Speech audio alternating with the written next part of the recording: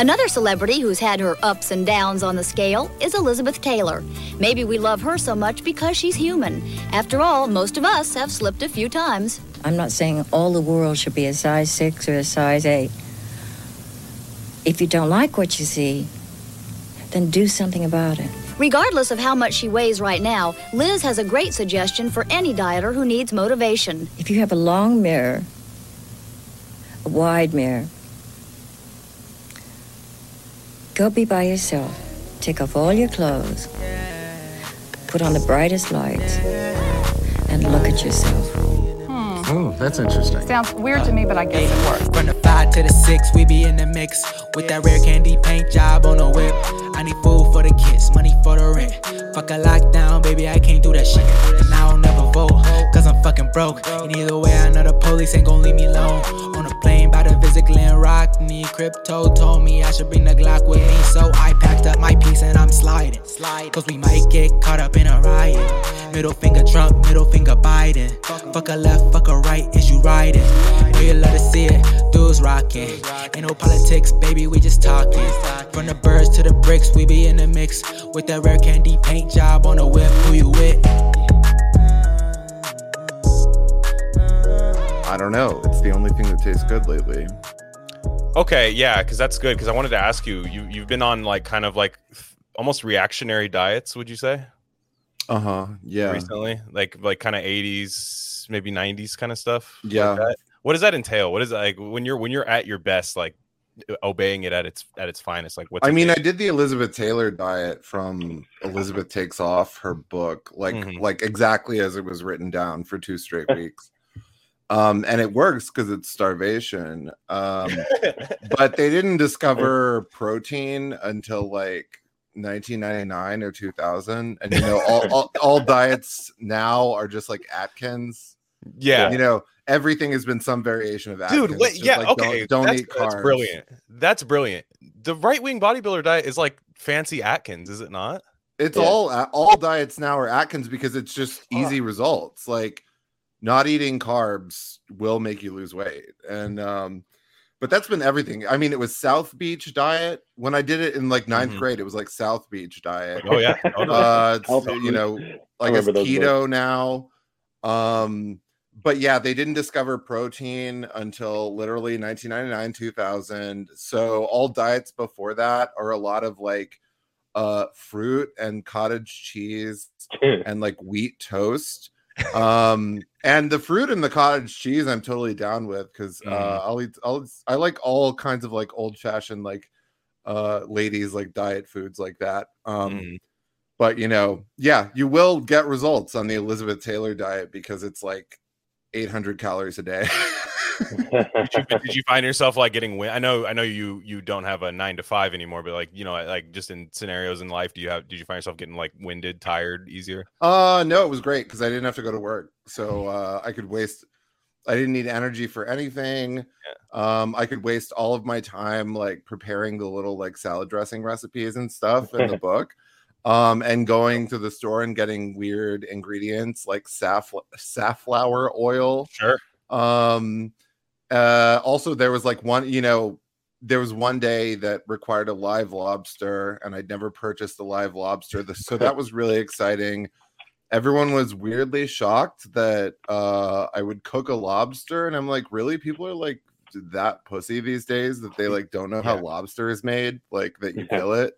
Well, one of your tropes from your show, and I'm glad you brought this up because one of the things you talk about on your show a lot is how people like pretend that like, oh, thank God no real animals were harmed in this movie. Like, thank God, you know, this movie. Like you highlight that, which is actually like a legit vegan take, I think, in my opinion, because my co-host here is vegan. So like if you complain about like, he would roll his eyes if I said, hey dude, they killed a real fucking sheep in this movie, and he'd be like yeah, what'd you eat today? You know, like, and I always thought that was interesting. That would be like a little like a lap on that because like, yeah, I've never seen it, but like Melancholy Durangle, and they kill like actual animals in there and stuff, like in the movie. But I feel like they kill a cat and stuff. I don't know. I'm not fazed by any of it.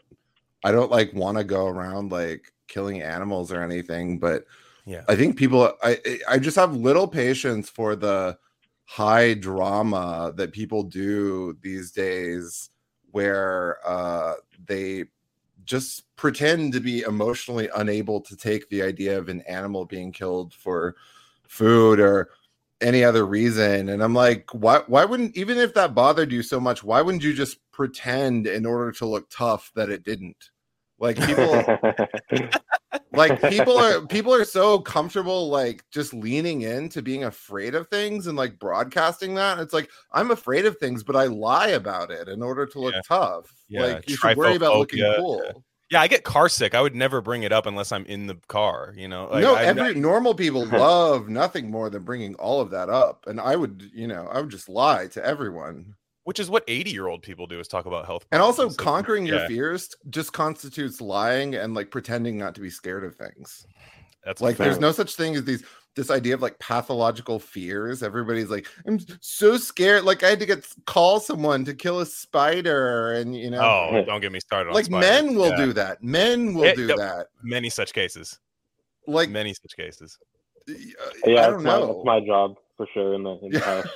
Definitely. In the house, I get it. Like in the house, like okay, you know, hey, I get it. I grew up. I had a pet tarantula growing up, so I don't care. Like it's like they're cool to me. To be honest, I feel bad because we have a drought in California. I'm like, he fucking wants our bathtub water. It's so sad, you know. Like in my head, like that's why the spider's here. But like, yeah, killing spiders is the funniest thing in the world.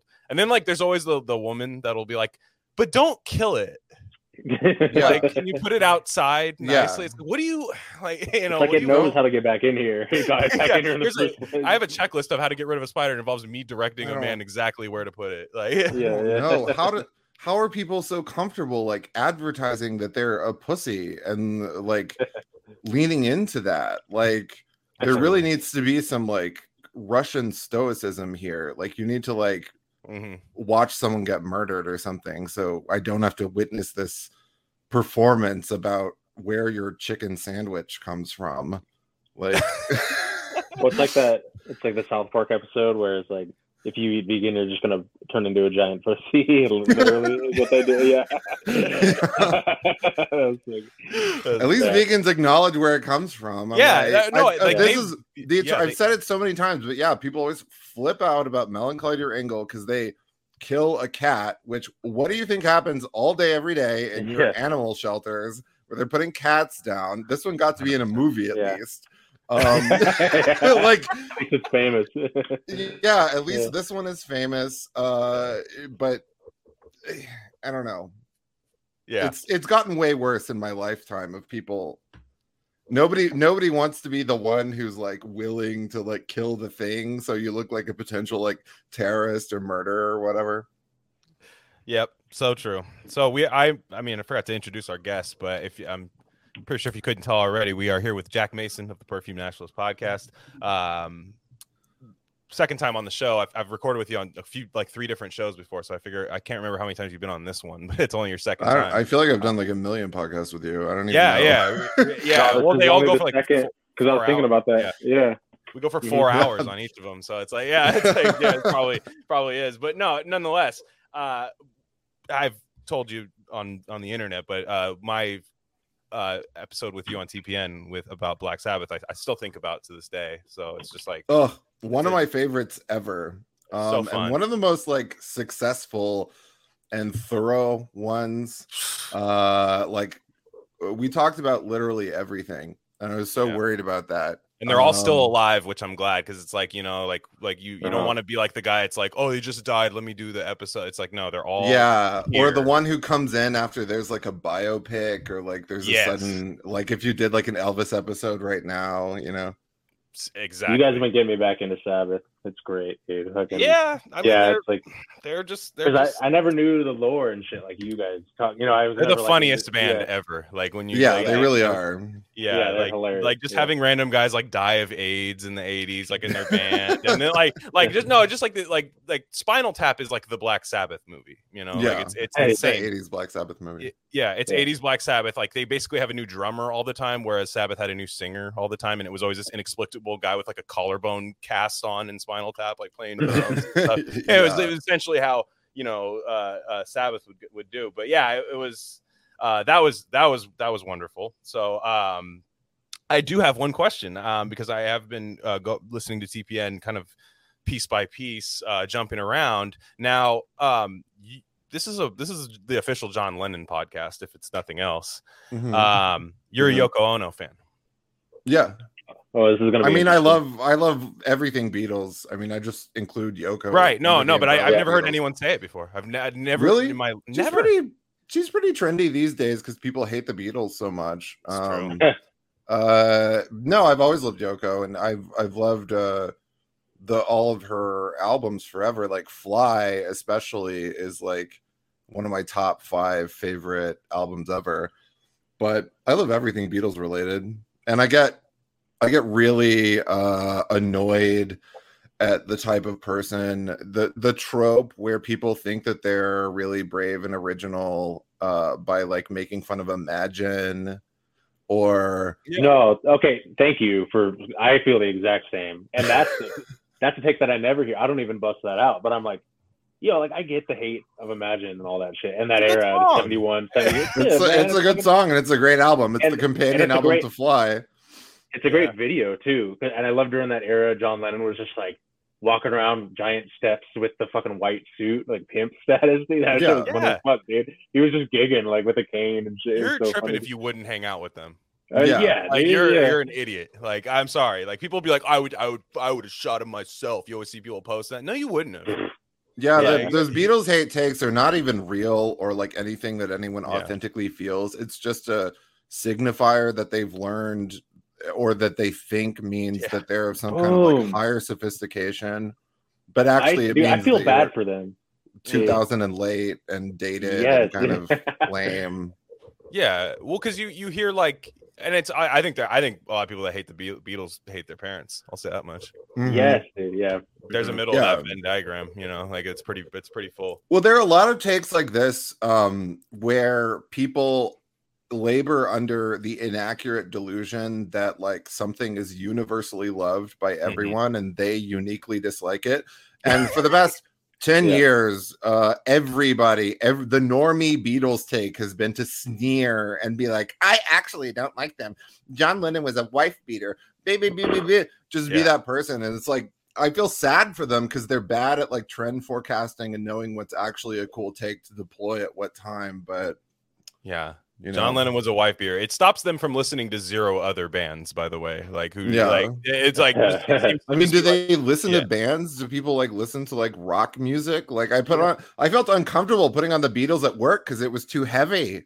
Like that's the atmosphere. Because if you put on something with actual like guitars in the work, like Revolution would like women will come up and be like, "Ooh, somebody's having a rock concert in here." It's the fucking Beatles, the White Album. It's like, oh yeah, wow. No, I've gotten women all disturbed because I'm playing the White Album. The only thing that's acceptable in the workplace is those like Island Vibes, Jack Johnson like covers of like Katy Perry Firework.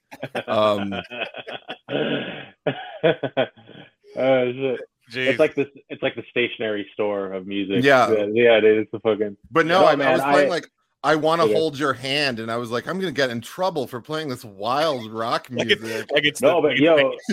Again, like I know that's what it feels like. Yeah, early Beatles knocks though, man. Like from a sonic quality, it knocks. Like if you pump it loud, it's like banging there for sure. Yeah, it hits hard. They got and they were like the first band to get all the digital remasters. Mm-hmm. Did you guys see my tweet? I tweeted it today. I was like, Beatles don't record in fucking 100% stereo pan challenge. I literally didn't. When they went from mono to stereo, and they're like, oh, we could do this like crazy. Let's put the vocals all the way on the fucking left. And then you listen to it in headphones, and you're like, well, it's kind of so boring and shit. Yeah, it feels like you have an ear infection. You're turning your head better.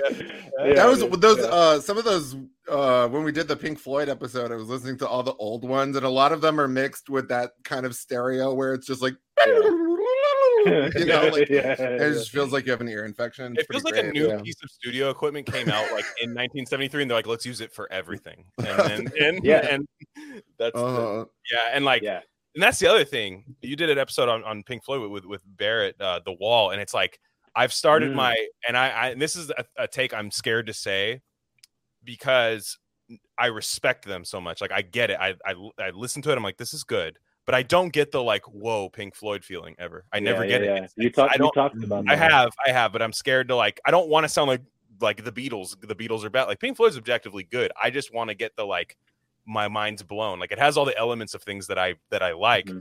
But then I listened to like David Gilmour solo album. I'm like, this is amazing. I'm like, I love David Gilmour. I love him. And I've come to realize like maybe, and this might be a weird like thing, but I think Roger Waters is my problem with Pink Floyd. Like where I'm just like, he's just kind of like I don't know. I don't. They're honestly pretty obtuse and unpleasant a lot of the time. I love all the phases of Pink Floyd, but I can see not liking it. I don't know. It sounded like talked about The Wall, right? Yeah. Mm-hmm. And then, like, dude, Roger Waters was just a straight asshole on that album. He was like, they were fighting, and he wouldn't give David Gilmour shit. It's like George Harrison. They're like, no, we're not going to do that, you know.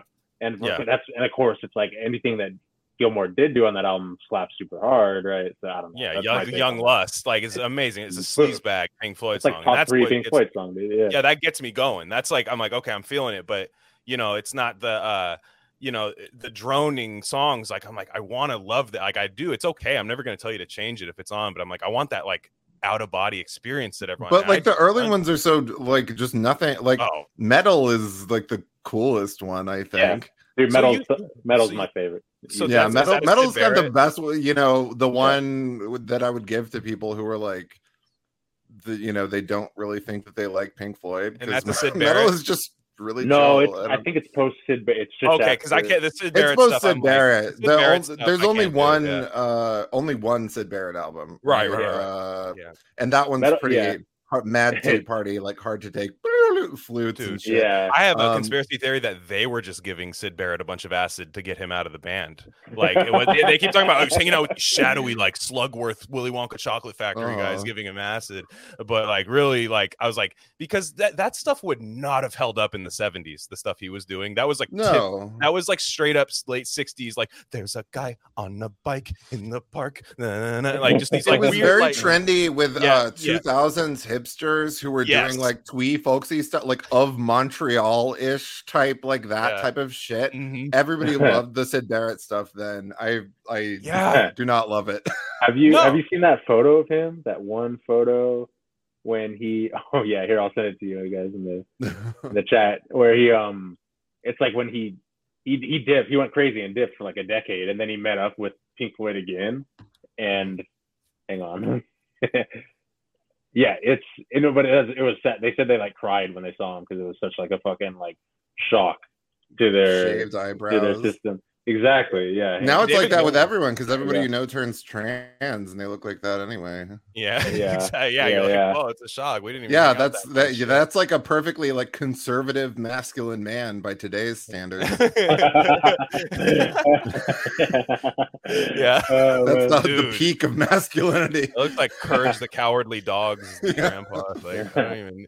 But yeah, So anywho, the reason, or not the reason, but one of the things I wanted to talk about today was I've been obsessed with the period around 2000 to 2004 because those were like my formative years. I kind of like aged like 6 years in like 2 years basically during that time. Like it was just all this crazy stuff happening. But I found it kind of funny because I always listen to the new people I've met on Twitter, including you, Jack, where like you're always talking about like I watched this movie like when I was like 9. I was like, what the fuck? You know what I mean? Like, or whatever, like this crazy art movie that like I'm watching now for the first time. Mm-hmm. And I was like, well, I'm going to fucking suggest 2 movies that I watched, like just nonsense movies that I watched when I was a kid because I was an only child. So I had to like entertain myself a lot of times. So like, I would just be like, well, my parents, we didn't have a lot of money, but they always had HBO. That was like, our phones would be off, but like HBO would be like ready to go. Mm-hmm. And, so these 2 movies, and the first one I want to talk about is Rockstar. And this is, I believe, from 2001. Stars the great Mark Wahlberg in it.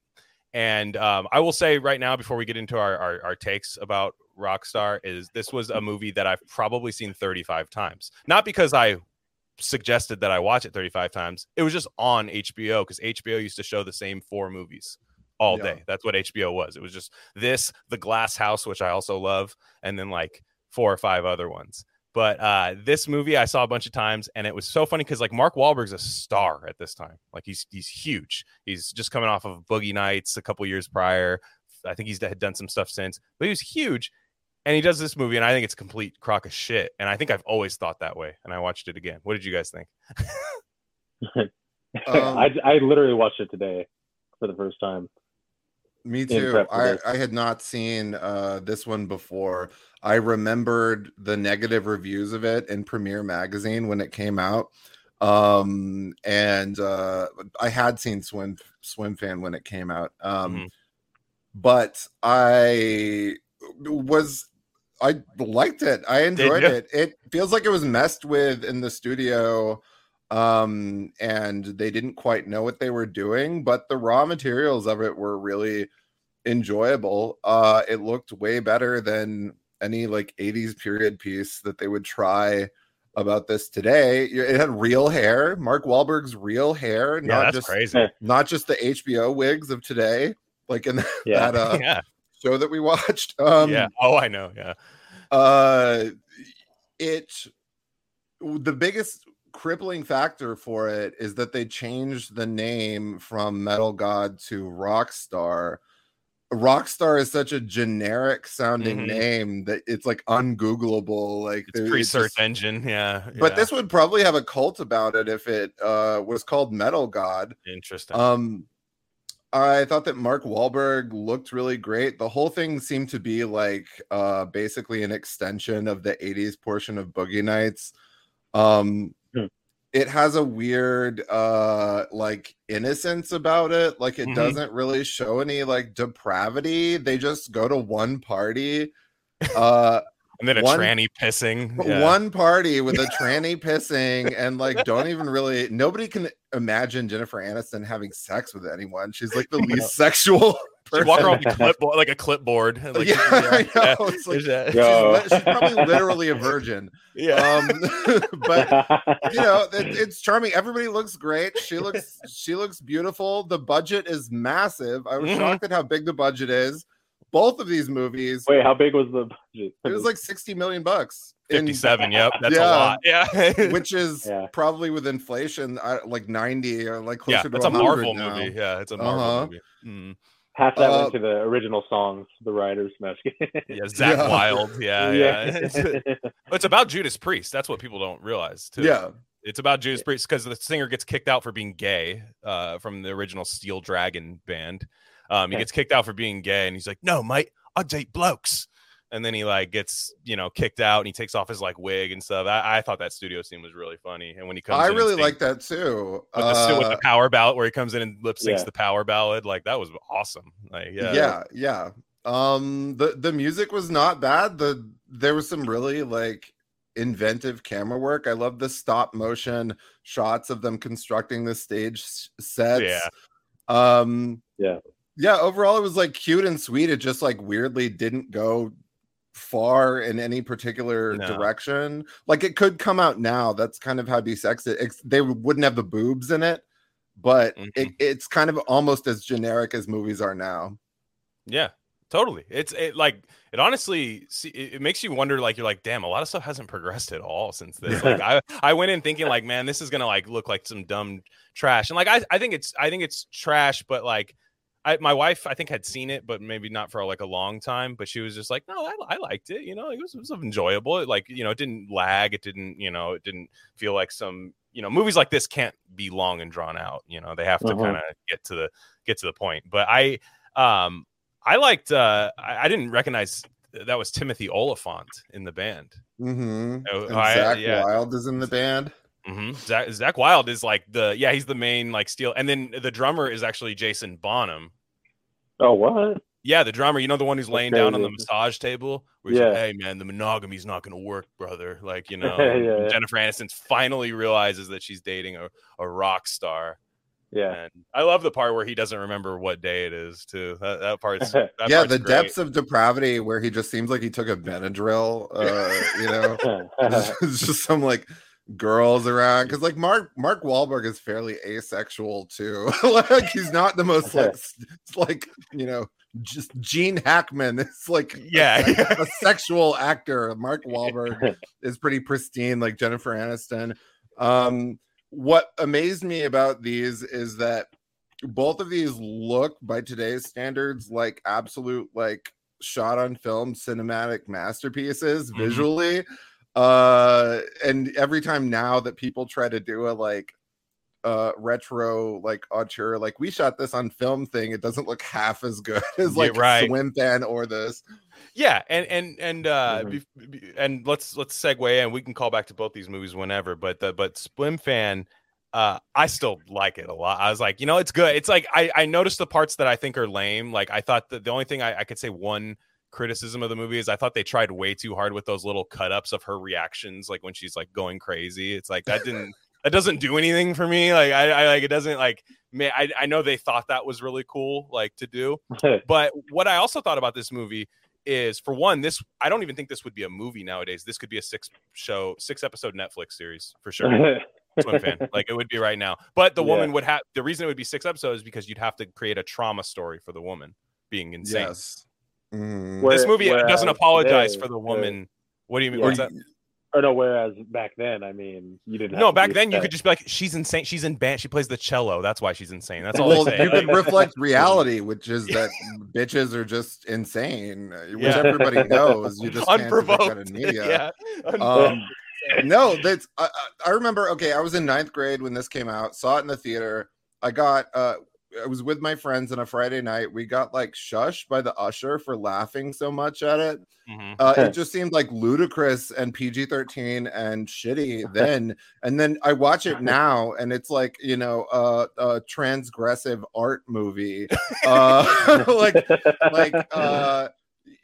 This has something truly revolutionary, which we have not seen in movies in like 10 years, which is like a male character that's like complex and has like motivations and like desires and stuff, and isn't just like a retarded like gee whiz Seth Rogen like just idiot. No, it's just like a hot guy on a swim team who like gets horny and like regrets it. And you know, the violence and the sex in this would just be like NC-17 by today's anti-misogyny standards. You couldn't show him strangling her.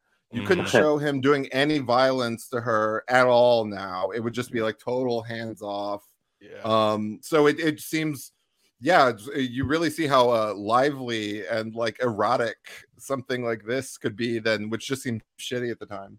Yeah, I love those parts where he like one where he holds like the knife to her throat. But the idea in your head where you're just like, man, this girl's really pissing me off and she seems kind of crazy. I better hold a knife to her throat. She'll hate that. That's great. Yeah, she'll hate that. Everybody, because the audience loves that. Like this is why Fatal Attraction, which this is a remake of, it is such a big hit because you so rarely get to see like a crazy woman like get the level of violence they deserve in a movie. And like Fatal Attraction, it just gets more and more violent where you're just seeing her like shot and stabbed and drowned and people are cheering.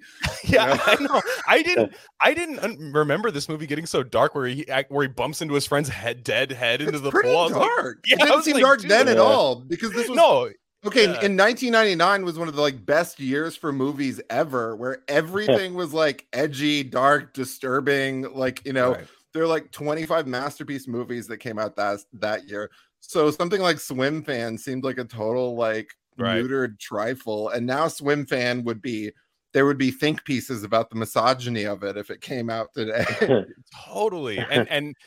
First off, the main actor, I can't remember what his name is. Jesse Bradford. So for the longest time, I thought this was Freddie Prinze Jr. I remember like thinking that was like him. And it was the guy from John Tucker Must Die. That's like all they used to make those guys in a factory. I can't remember his name. That is Jesse Metcalf, who I also love. Yeah. They're all the same guy, but it's like, it's great. It's fine. Like they all do a good job. Like, it's just like, you know, it's cool. One thing I found is, as a sports fan, very funny that they were doing hardcore steroid testing in high school swimming, like a professional sport.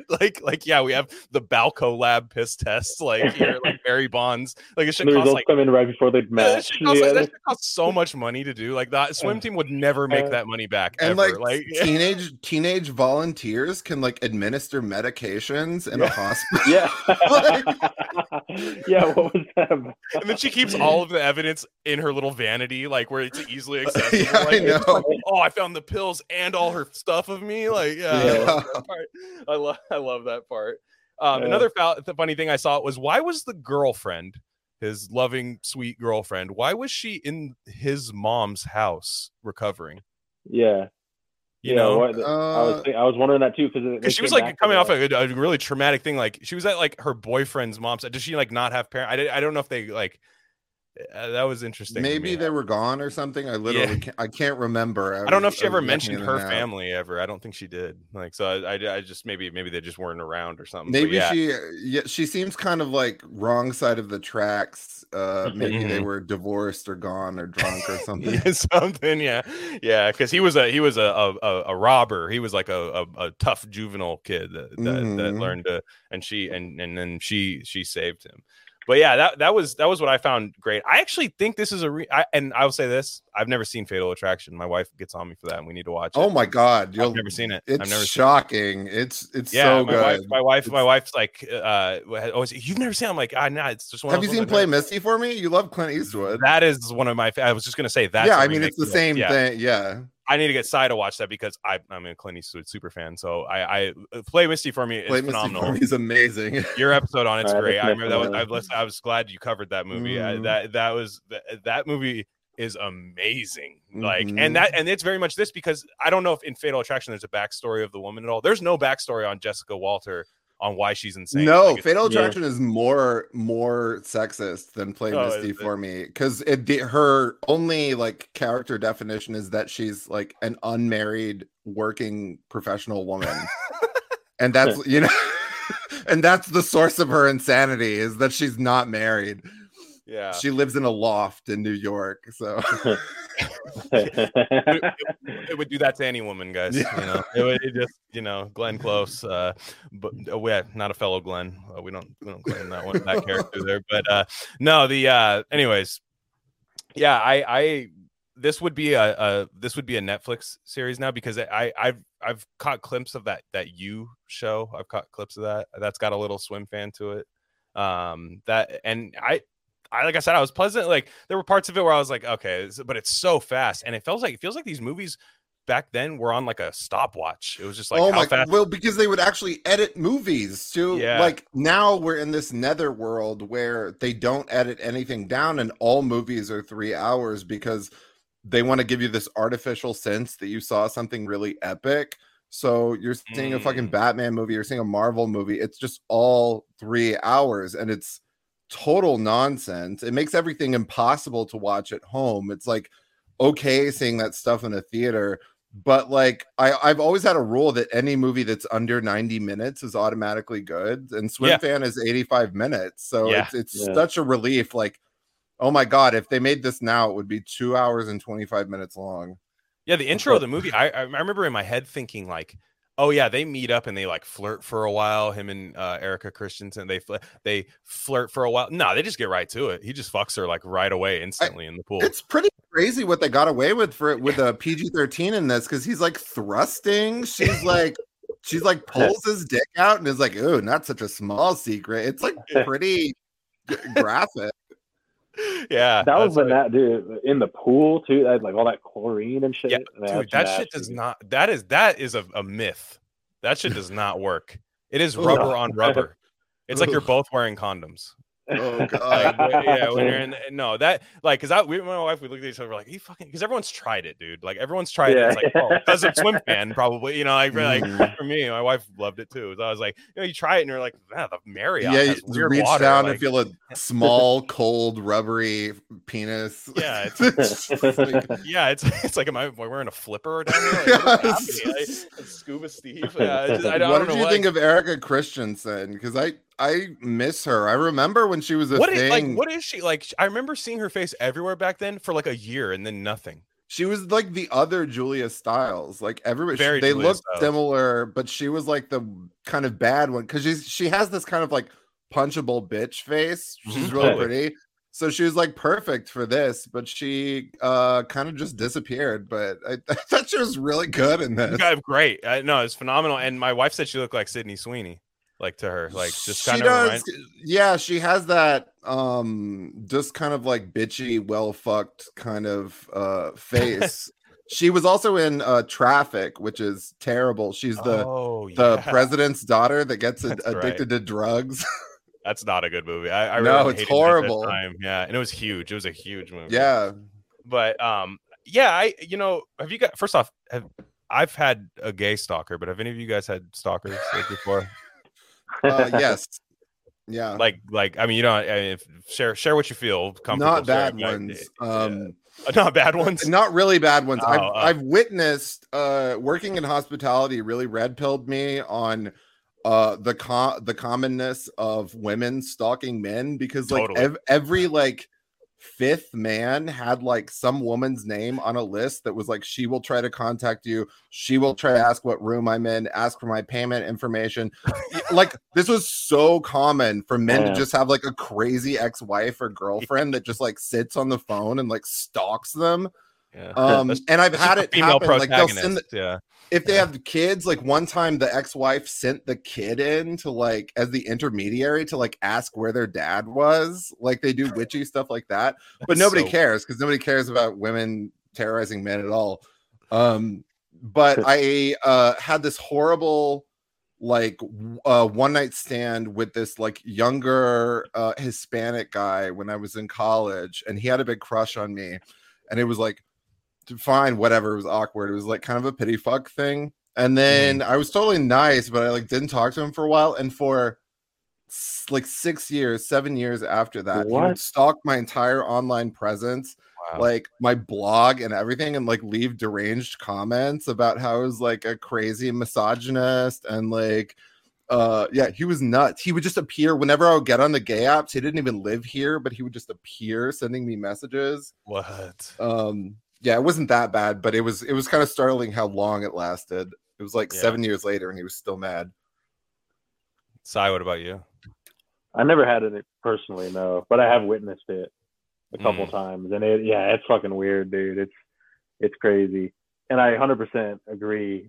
Yeah, actually, like one of my family members, their like husband's ex-wife is like stalked them before, and it's just been super weird and shit like that. And and it's like to the point where like they're saying like you just got to be like, hey, what's up, and just like call it out and just and make it awkward that they what I mean, like that kind of thing, which I found interesting. You just kind of have to like just nut up and fucking approach it right in the face kind of thing. But I don't know, it's interesting. Yeah, I had my stalker was the homosexual Mexican man, and so I must have been a junior. MySpace was popping at the time because that was how it was conducted. It was like when I got triggered when I saw their cool AIM messages in Swim Fan, like or whatever. Yeah, that was my favorite part. It was just message. You had to click each individual. It was so insane. It was unhinged. That shit there was also promoting this. There was a bot on AOL Instant Messenger that you could send messages to that was her. It was like SwimFan86, and she would send you like, hey, what are you doing? That's like sick. It was great. Funny. That's good. Yeah. So I had that happen. It was this guy, and he worked at Office Depot. And so like I would just buy things from there, like things that I would need, like school supplies or something like that, pens and stuff, every once in a while. And he would just be like behind this pillar, like staring at me like that, and I'd be like, all right on. And like he was like a rock, he had like lip pierced, purple hair shaded over, emo and stuff, like spiked belt and everything, like pants around your fucking ankles and stuff. And he would then he would see that he'd post this like MySpace bulletin with like the ghetto ass like caps and then uncaps, like those weird insane, now they make the SpongeBob memes out of it with the weird typing that was like capitalized and uncapitalized. And then he'd be like, I was in his top 8 on MySpace, and he'd be like, number 3 on my top 8 is in Office Max right now, like that. And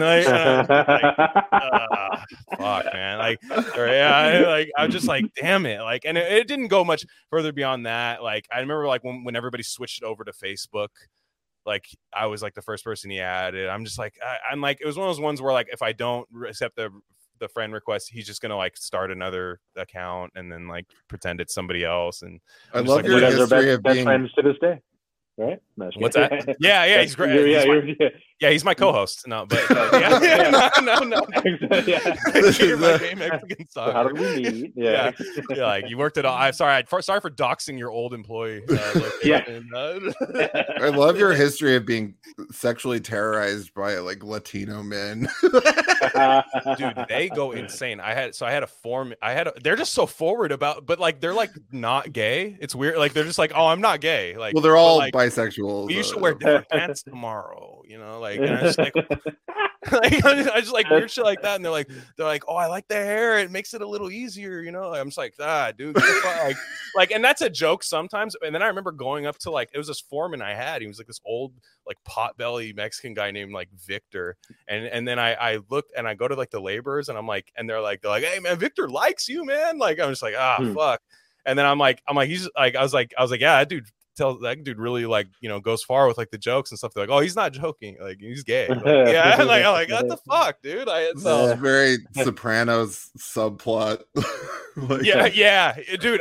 Finn. I mean, I had the hair and everything. It's like, yeah. It's, and he was very similar to Vito Spatafora, very similar. But yeah, I've it was okay. It never got like super crazy. Like it was just kind of funny. Like, 'cause it would be like over a span of like 4 years, 3-4 years, this dude would just pop up every like 6 months, you know, and then like, so, yeah, no, that's crazy. But with these movies, I find myself seeing people, especially like Zoomers, getting into like early 2000s trash, you know.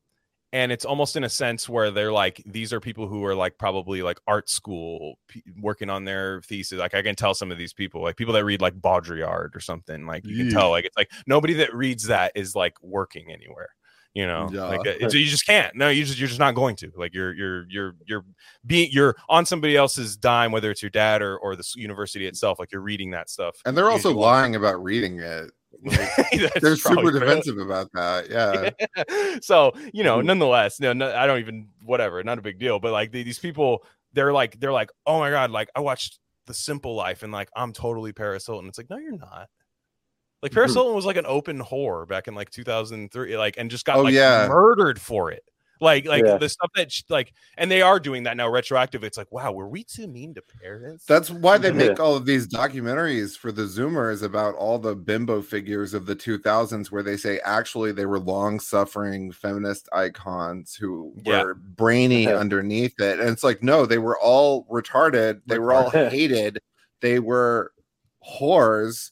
The way that something like Britney was perceived was not, you know, now everybody's like, poor Britney, she's being moved around by all these managers and she's not responsible for anything. Then the unanimous opinion was 15-year-old Britney is a whore and she likes being a whore and doing all of this totally of her own volition. And that's how it was with all of them. Like there was no view of like, you know, a management team constructing this persona. It was just like she decided to be a whore on that day. Yeah. Man, the resurrection of the Britney thing is so, like, I'm not saying it's not well intentioned, but it's so weird to me how everyone's switching. Like, just like you said, it's overnight. People are just like, she was a joke back then. Like, exactly, people loved it. It was embarrassing. Britney became cool in about like 2009, 2010. Give me more. That when that give me more song. Yeah, and that's that was, like. With Blackout, like everything imitated Blackout with that kind of gloomy sound. And then for the last 10 years, everybody's kind of acknowledged Britney as like an icon.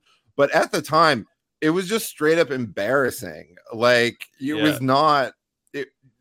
They would like sing "Oops, I Did It Again" at like pep rallies and stuff, and it was just like embarrassing. Like, 100%. And like, I think that there's like two schools of like the 2001-ish thing where like, oh, that was like, because I think there's a lot of people who are, you know, woke or what, I hate the word now, I don't even know what it means, but like they're woke now or something, and they're like, oh, I love everything from back then, but like the rule changes were necessary and we like had to like neuter film because it was getting out of control. But like, man, weren't those years great? You know, there's that. Ew.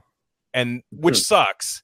But I find the more disturbing one, or at least the more frustrating one, because I think these people are way more in control of what they can do, is the people who go, we'll never get that again, we can't do it, you can't do it because of the rules, and you can't be based anymore, you can't do that. It's like, no, you can. Yeah, you can. No, you can actually do whatever you want. It's just the Northman was fine. What was woke about the Northman? Nothing. I mean, did it make any money? No, but neither does the woke movies. The woke movies don't make any money either. Blade Runner 2049 was this huge budget alt-right movie that came out in 2016, and it was not subtle about it.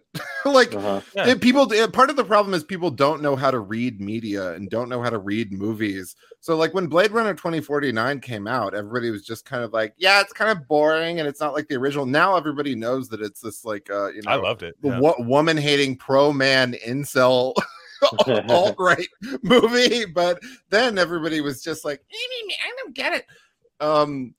But another thing, like, you can't convey to these Zoomers with their 2000s nostalgia that stuff like Abercrombie and Jackass was not gay. Like, people didn't think that was gay. Like, it had all this male nudity, but people didn't walk past the Abercrombie store and think, oh, this is gay, it's naked dudes. Like it didn't become gay until like metrosexual, like that was like, but that was like that was, I don't even know if that was how, but at that point Abercrombie was still just like associated with like idiots, you know, like just like preppy idiots. I remember my mom told me Jackass was gay, and I was like, shut up, like, you know what I mean? Like when I was like 13, I was like, I didn't know anyone who thought it was gay. No, it was, but my mom like saw through it. She's like, these are just guys like being naked around each other. Like she's like, they clearly are like having a homoerotic time like with each other. Like she was just like, she didn't tell me to turn it off. She just was like, that's that I'm just letting you know that's what's happening. Like she was just no, by the time the third one came out in like 2010, they were already like kind of the audience was like hip and queer and postmodern enough to be like, this is gay, you know that, right? But so they kind of did that with the marketing, and they were really obnoxious about it with the marketing of the fourth one recently too, where they you know, all Steve-O and all of them were going on these interviews saying, yeah, we're gay, like but you can't just capture the like, gayness wasn't this like ambient thing that everyone saw behind every corner in like 2000, 2001. Yeah, and it's funny because like you could like everyone said fag back then, like everyone did. That's why I can't get it out of my thing. But I like nobody was like really accusing anyone of being actually gay back then. Like it was always like they'd be like, jeans and sandals, you're gay, you know, like that's like your fag. Like that's what and it was also say. like Chad and like cool to flaunt gay stuff. Like it was a big trend for like early hipsters when it was fun. Guys would just make out with each other all the time, like just to show how. I missed that era, I think. No, it was a great era, but it was like the Gavin McInnes like era. Like dude, guys would just make out all the time. Yeah, and it was like a macho thing. Like, see how not gay I am because this doesn't bother me. Yeah, exactly. And so what I'm mad at about people, and like you're seeing it in a lot of like older comedians and stuff and whatever about stand-up comedy, like where the state of that of what it is. But I just get mad at people who are like, the only opposition to like the woke movies or whatever, woke liberalism in movies, the only opposition to it is to just complain about it. And I'm like, why can't you create something? Just create something. Like, I'll say this right now. I think David Cronenberg is a lib, I think. Right? I think he's a regular liberal. Crimes of the Future was based as fuck.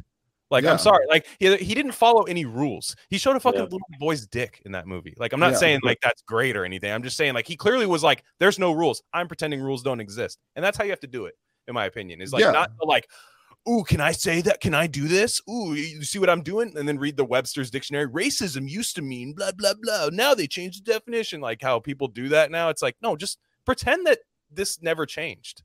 Just regular libs from like 10 years ago seem unimaginably based now, like Tina Fey. Like, that was just like a regular like boomer Gen X lib that with a healthy sense of humor. But now you watch 30 Rock and it's like, oh my God, she said teenagers meaning black guy. Like, all the like race stuff that was just common because people weren't driven insane by the excesses of leftist brainwashing, right? Everybody was normal. And also racism had been solved, which people don't understand. Racism was like literally solved in the 90s and 2000s. I do remember was brought back by Barack Hussein Obama so the Democrats can gain power. Did you see his playlist today? Yeah. His new playlist dropped a couple days ago. There's just like black shit on it. Not even. Yeah, it's like, I mean, like he has like, it's just so curated. Like it's so like I have to check every box with my playlist. Like it's so I was thinking about that because it was so, because you sent it to me and I saw the title of it before I actually clicked, and I was like, let me guess, it'll probably have like some standard classic jazz album like Miles Davis. It'll have some like it literally has it has to have a Beyonce song. It has to have a Beyonce song. It has to have a fucking like Harry Styles, and it had everything that I thought of before I opened the tweet. And I was like, I fucking nailed it. It's so formulaic. It's funny as So this is 2022 Barack Obama's summer playlist, and it's on this like insane like PowerPoint stock thing. It's like really crazy who does graphic design for Barack Obama now. Like it's pretty much like the person who makes our episode. Where's Hillary's summer playlist? I would love to know what she listens to. Probably just air raid siren noise. I imagine she's never listened to anything in her life. No, I know she's like one of those people that's just like, oh, I listen to everything, and then like, but doesn't listen to music. Like, that's I like music. Music interests me. Yeah. Oh, just everything. Yeah, just everything. And whatever you put on, she just winces a little bit and like goes into the other room. And then, but Barack Obama's summer playlist starts off with "Break My Soul" by Beyonce. Beta. I'm sorry, Michelle made you already put the song on there. I'm sorry. No men listen to Beyonce. Like the guys. It's like I've never seen a more like a black guy incel move like than to say I like Beyonce songs. Yeah, it's hateful. Yeah, it's not allowed. Hateful minority gays pretend to like that. Or hateful femme bottom black and Latino. Vibe Out by Thames, which I don't even know what that is, honestly. And then he's got a Harry Styles song, Music for a Sushi Restaurant. That sounds amazing. He's got a song from the Spinners, so he has to take it back for the Boomers. He has to go to that. He has some Joe Cocker on there. Save Me by Aretha Franklin. Last by Burna Boy, which he's never heard that song. I'm fine. Barack Obama's never heard that song. Absolutely. Got some Lyle Lovett on there. Nobody Knows Me. Dancing in the Dark, Bruce Springsteen. Okay, your podcast partner. Yeah, exactly. Yeah, you got wonderful. Angelica by Wet Leg. Like, come on, dude. Because When I Be on the Mic with Rakim. I actually love that song. I actually love that song. He ruined it though. But no, that is just like algorithm. The guy's such a fucking algorithm. Like, he's got some D'Angelo. He's got Drake featuring Rihanna. Too Good. Oh, I like that it has a Joni Mitchell song on it, but it's blurred out because Joni Mitchell took her music off of Spotify because alt-right extremist Joe Rogan is on Spotify. Oh, they all the Laurel Canyon like fucking people who were like doing acid naked in the valley are just like, we just can't be on Spotify. Great move to just make Neil Young. Daryl Hannah had Neil Young on a leash naked in a basement and was like, Neil, take your music off Spotify. God. It's like when Prince was still alive and he wouldn't let his videos be put on YouTube because he's a dumb fucking boomer. It's like, okay, just nobody's gonna see this. What are you gonna sell a DVD on your website? He did. He did that. He actually had a DVD on his website. He would be like, go to like princethis.com and like you can buy like whatever Prince. He was on the internet. I was so relieved when he died and they immediately went up on those. Thank you. Finally, I can watch the 7 video again. Dude, they immediately leaked every Prince like secret after. I know. Everybody was like, Prince had a cabal or something because like nobody said anything about Prince except for Dave Chappelle, which wasn't like a real story. Like about the Prince playing basketball, which I'm just saying, like, it was like a dramatization, so it wasn't like a Prince factoid compilation or something. And still nobody says anything. I mean, they freak out about like David Bowie. And I love Prince too. Obviously, everybody does. But they freak out about like David Bowie and like anybody who ever like touched a groupie, but Prince had, you know, Mate or Mate or whatever, like the girl, the teenage girl that he like had like, you know, wait around until she was 18 and then like married her on the day, you know. It's fine. She's from France. Yeah. That's like how he would say that. He goes, they do things different. Yeah. Yeah. He's like, it's fine. She's from France. And it's like getting married in Minnesota. Like, and, and like, yeah, Bowie's the same way. I'm already, because, you know, Psy has this thing where he's like, it's kind of funny how Bowie slips through the cracks on a lot of stuff. But I also think he has a documentary, the Moon Age Daydream documentary is coming out in September, and it looks phenomenal. And I can't wait to I'm sure it's going to be great. Yeah. So when that comes out, all the think pieces about Bowie are coming out. I understand the impulse to like tear these people apart now, because I'm like the woke lib about Michael Jackson now, because I agree with I just take great delight in smashing people's illusions about Michael Jackson because it's the most ridiculous one of all. But yeah, no, that is an insane episode of TPN. If you haven't listened, just subscribe for that episode if you haven't already. Like, it's just like that one right there is like, they'll come after you. They'll come after you if you. That is, I mean, it's facts. Like the correct take on Michael Jackson is that he is a pedophile. I have all his albums. That's the correct on Michael Jackson. Yeah, and I listen to them regularly. 100% abundantly clear. I don't even think about it when I listen to his music. It's so good. Like that's the take, and nobody has that take. They can't reconcile the two things. They can't. What do they think all those Renaissance artists were doing? And not that they care. I mean, a Michael Jackson is more immediate, but like just the refusal. You have to either say that he did, pretend ridiculously that he didn't do it so that you can continue like liking him, or you acknowledge that he did it and you do some little performance of like, I'll never listen to his music again. It's like, I don't know. It doesn't matter what you do. And then you're in the store. Michael Jackson is there. And we can ride the boogie. You're in the store. You're like, fuck it, I'm back. You know, it's just like, just come back. Like, of course you are. It's and the 15-year-old groupie will get the think pieces and everyone's stirred up on Twitter, but not Neverland Ranch. But no, but Bowie's like that too. And like, but my thing about Bowie was like, dude, you always have this like insane take about what he was, rather than just sitting back and being like, I'm witnessing one human being that is like this in the world. One human being. There's only one day. Like, and you should just own all of that and just be like, whatever he is, it's fine. Like, dude, he shows full frontal male nudity in Nicholas Roeg's The Man Who Fell to Earth. Like, his dick is just flapping around in that movie, like just out in the middle of nowhere. And it's a biography on him, and he doesn't even realize that. Well, it's like Marlon Brando in Tango in Paris. It's like he's like doesn't realize it till after it's done. He's like, wait, what? You know, like exactly. Like people have no concept of there being masters. Okay, there's a rare type of artistic master human being, and you just get taken on a ride. You're happy to be alive at any point that they were alive. Now, you know, people's brains are so small, and their concepts of like art criticism and stuff are just about picking things apart and like you know, social justice and everything. It's like, no, you there are masters, they're better than you. It doesn't matter what you think of them. I agree. You're nothing. You're a speck of dust. Okay, nobody will ever remember you. You're gonna be dead soon. Your little social justice stunt will have gone nowhere because none of that's real. David Bowie is real.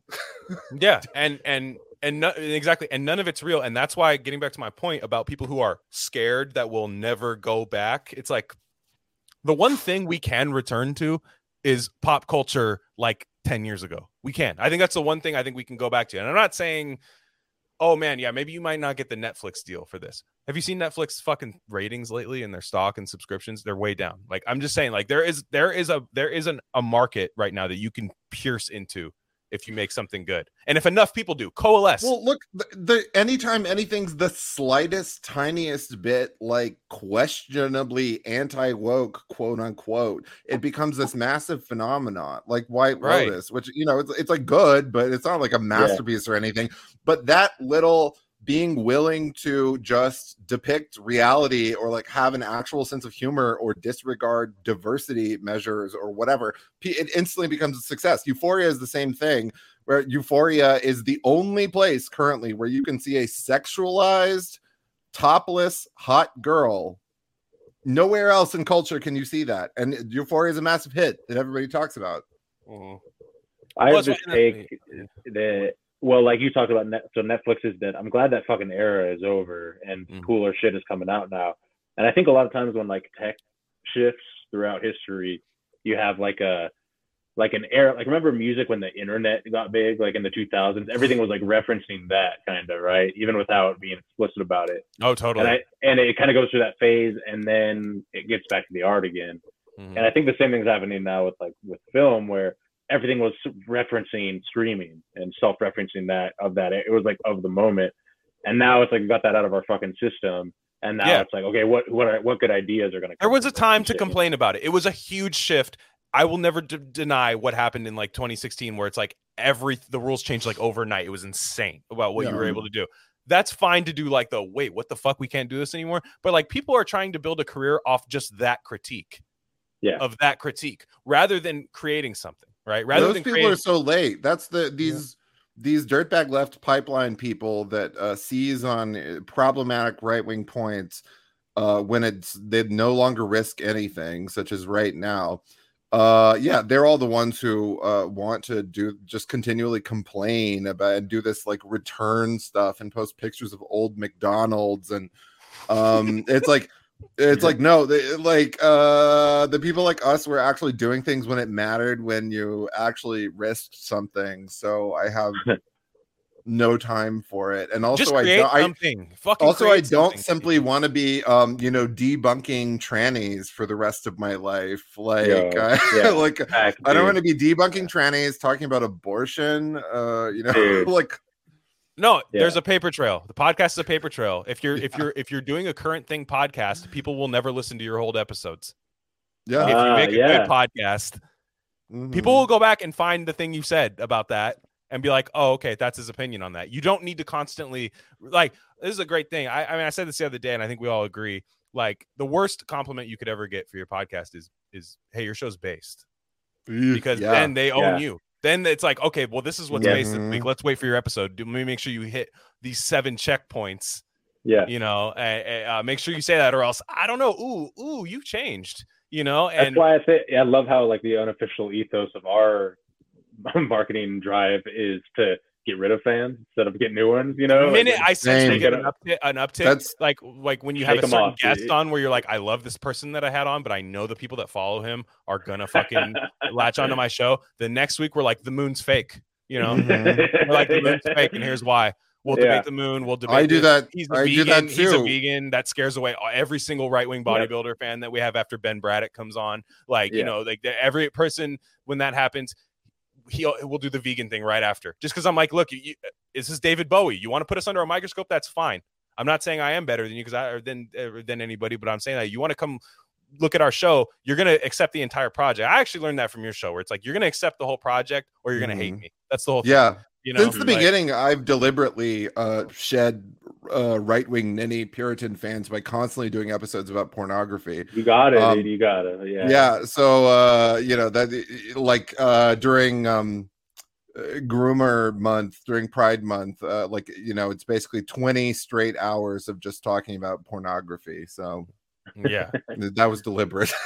Yeah, and you get people like, exactly. So like, what I guess to say this to anybody who's like starting a show, because I think more people should create create that, because the way you change culture is just to have a bunch of people not so much say the same thing, but kind of go by the same playbook, where they just don't care about what the current climate is, right? Yeah. Because the libs always win when you acknowledge they're in the room. It's like a yard duty when you're playing. You know what I mean? Just because you did something behind the yard duty's back doesn't mean you can do it all the time, right? But when you just say like, I don't care about the rules, I don't care about anything like that. I don't care that like, ooh, can I say that? Can I do it? No.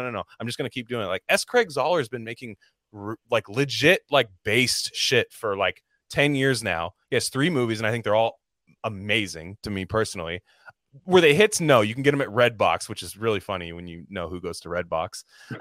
And then like when you but they're not, are they hits? No. Like did Crimes of the Future even make money? I don't think it did. I think Cronenberg movies never make money, but like, I think it lost money, but it's like, these are all time capsule. Everything you should view it as a time capsule. That you should never worry about the reaction that week. because it'll happen. Like you'll get like, oh, this one might be getting in trouble this week, but like, hey, 6 months from now, people might be like, hey, he was right. You know? I had to really train them to listen to the old one. Like now there's a current post TPN school of my friends saying to listen to their old episodes, but I had to really train them like, no, you should go back and listen to the old ones. And it was a way like early on, because I got so sick of like addressing niggling little mosquito criticisms of like, why don't you talk about this? Why don't you talk about that? I was like, no, I've already covered all of this at length. It's right there. Don't talk to me until you've heard every single thing that I've ever recorded. Okay, you're hyper online. I know you have the time. Go listen. Like, that's the way. That's the way I look at it. Even the shit in the past, even before we even came to certain conclusions, I'm like, listen to all of it. I don't care. You can see a natural progression happening. Like there's all these things. Like I don't run away from anything that's on this show. Go ahead and do it. And it's tough for me to sit here because instead of trying, when there's like this like liberalism regime that's running everything, the people who are opposed to that, they like reflexively just make a cottage industry within that, rather than like, nah, this isn't happening. We're doing this. This is why I've always detested conservative talking heads of the YouTube variety. Because they buy into the liberal premises of everything. Like they just recap the day's Twitter feed slurry, and they pretend that every trap that liberals set before them is like real and worthy of being addressed. And I'm like, no, none of this is real. None of these. It's not about proving who's the real racist. Racism isn't real. These words that they use are not real. You can do literally whatever you want and say whatever you want.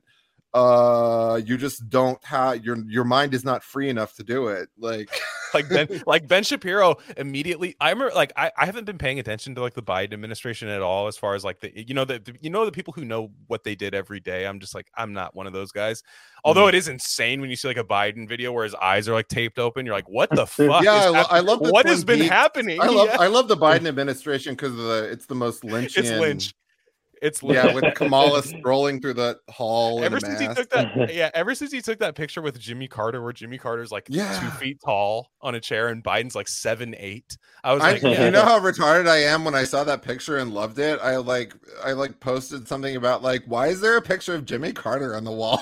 I didn't realize it was Jimmy Carter. I was just like, who are these midgets that they're hanging out? He just turned into like a peanut that he grew. Like, he was just on a chair and Joe Biden.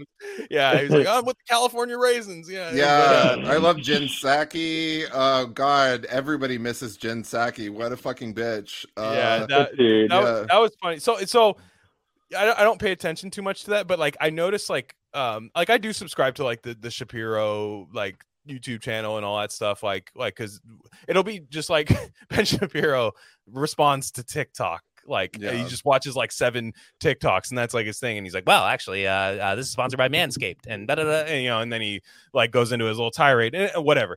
People like it. It's fast food. It goes right through you. It doesn't stick to your rib. It's something you can watch in even more segmented form than how it's presented to you, because that all gets chopped up into little individual clips, and you watch them on your lunch break. That's what people do. Like, and so what I found funny about that is like there was a thing that Jill Biden had said the other day where she was like, I don't know, I honestly don't even remember the quote. She was like, Mexicans, you're like our little breakfast tacos. Like she said that at something, and it's like, I mean, like, but like they jumped on it in a sense where they were like, gotcha, Jill. Like, and it's like Matt Walsh, Ben Shapiro, emergency podcast meeting. Jill Biden said Mexicans are like breakfast tacos. It's like, dude, everyone said that's what these corny Republicans have always done. Like everything that they've done always amounts to, including Tucker, always amounts to being like Democrats are the real racists, actually. Which I understand that's like you're trying to beat them at a definition they made. Appeals to a particular subset of like super like simple people, but yeah, they do everything by the libs set the framework. and then they respond to it. We're operating off the new definition, and that's why you'll see a stand-up comedian. All he'll have his phone out during the thing. It'll be some like boomer, and he'll have his phone, and you can see it zoomed in with like the fucking huge. You ever see like an old person's phone where like the letter T is like huge, and you see like Ricky Gervais like he's like actually he's like Webster's dictionary defines transphobia as this, and this, and that's not what I did in that joke. It's like okay, now you're in a court hearing.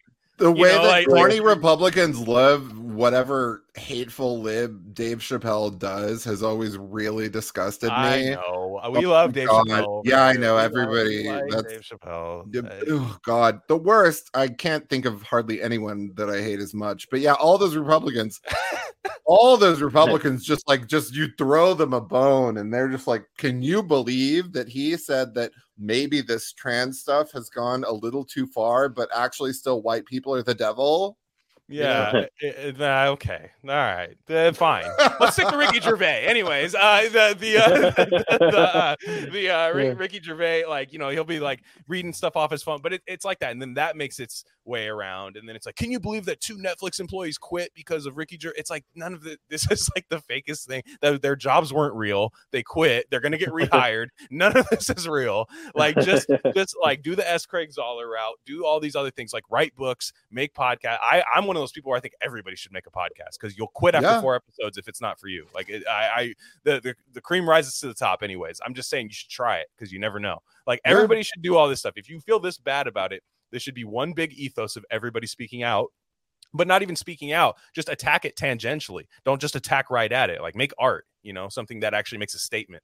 I have always invited my haters to make their own podcast to replace me, and there's always big promises, and guess what? They never materialize, because people simply think it is too hard to record and release something for every week. Well, and also podcasting, it's above. They're above it. They're above it. Yeah, they have to. Well, they make the big promises about here my upcoming podcast will replace the hated Jack Perfume Nationalist. And then it doesn't materialize. So then they have to attack the problem at the root, which is dismantling the podcast take-having class. Wait, I wanted to ask you about the Chapo thing. Is that cool? The fucking shout out? That was crazy. Oh, yeah, that was great. I forgot about that. It feels like a million years ago, but it was like 2 weeks ago. I totally forgot about that. That was great. Yeah. That wasn't the first time that they've dude, that was insane. Like 2 years ago, nobody reads Samuel Richardson's Clarissa except me. I'm literally the only person in the universe who talks about this book, and there was like a random reference to that on there. They're aware. They listen, but it was funny hearing them repeat my COVID takes from 2 years ago when COVID is gone, and they still frame it with like, not to be the perfume nationalist. It's like, okay, you're disavowing the person whose take you're plagiarizing 2 years later. When it doesn't matter. How much of a pussy can you be? I want them to have me on. I want to go on Chapo Trap House. Oh, that would break. I would pay them. I would love it. I would subscribe. Whatever they ask me, they can have my money. Like, it's fine. They could for a month. They could have $5. Dude, they had Angela Nagel on back in the day. She's worse than me. So right, and they wouldn't do it again. And then they pivoted to like Hassan Piker, and you're just like, oh, right. And then but no, that. Yeah, because what was the take? It was the DoorDash thing, right? It was kind of like, observing. It was just some basic kind of like, COVID made people pay all this money for DoorDash stuff. Yeah. Isn't that funny that everybody's so alienated and atomized that they're scared of interacting with their Uber Eats delivery person? Like, just one of those Uber Eats for this. You were leading the way. Like, the whole time during COVID, I was basically just sitting in this condo, like just typing about Uber Eats, because that's the only thing that happened during COVID was just rich people ordering Uber Eats. And I'm still disgusted by Uber Eats. Like, I think it's like actually immoral to pay like $70 for Chipotle. Like what? And like the guy who delivers it to you, and I'm not hating on anyone that does it, but like the guy who delivers it to you looks like that really sick Wojak, like where they're just like they're like walking up to your door and they just leave it there. The one that's all shriveled up. And but that's all rich people do. This is something I want people to understand, is like, that's all rich people do. They don't really buy anything. All they do is travel and order Uber Eats. They go on stupid vacations and order Uber Eats. They all the things that you can imagine buying, like cool sports car, whatever, perfume, whatever. Rich people don't do that. They just order Uber Eats every single night. Airbnbs and Uber Eats. Yeah. Airbnbs. Like just $7,000 a night Airbnb on the. And they don't eat it. Like the women, they'll order, $120 Uber Eats meal and they just throw it away. Yeah. It's just shrimp just circulating. The pad thai, the ubiquitous pad thai. They order something like super like you'd never think I'd order this. Like they have it like calculated on like, I'm gonna surprise the DoorDash driver that I'm getting this. Like it's always like, no. Would a thin woman get this? Yeah. But yeah. So yeah, and what I was saying before this, also to the people who think like, we're gonna create the based art revolution, start now, because I watched a show. I don't think anybody else here has actually like seen it before, but like the show called Hacks on HBO Max.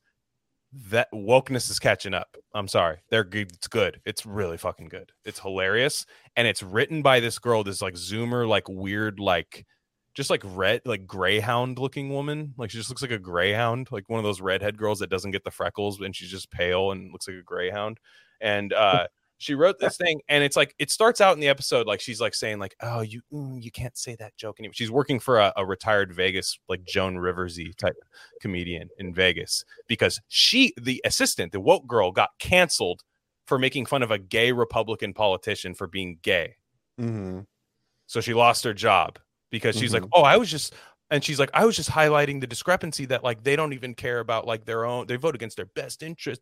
She was like doing that. So you could tell it's written from like a woke thing, but there's this overarching Joan Rivers woman who doesn't care about any PC stuff that just nukes all her takes. So they still insert all the woke takes in it. The Jean Smart, who's phenomenal. This is with the best performance I've seen of anyone in a TV show in a long time, is Jean Smart in Hacks. She is just like leveling all her takes, like, you're an idiot, shut up, and then gets her into like really fun antiquing and like just being like a regular woman that just goes out looking for old things and buying them, and then it's catching up. So like you can't do the whole like dear white people thing anymore with this stuff. No, they actually are making good shows. You can't. They've it's changed quite a lot. A lot of people have told me to watch Hacks. I have to get an Apple TV because the biggest scam ever, is that there's that option on like Hulu and stuff to get HBO Max for the same price as the app, $16. It doesn't have those shows on it.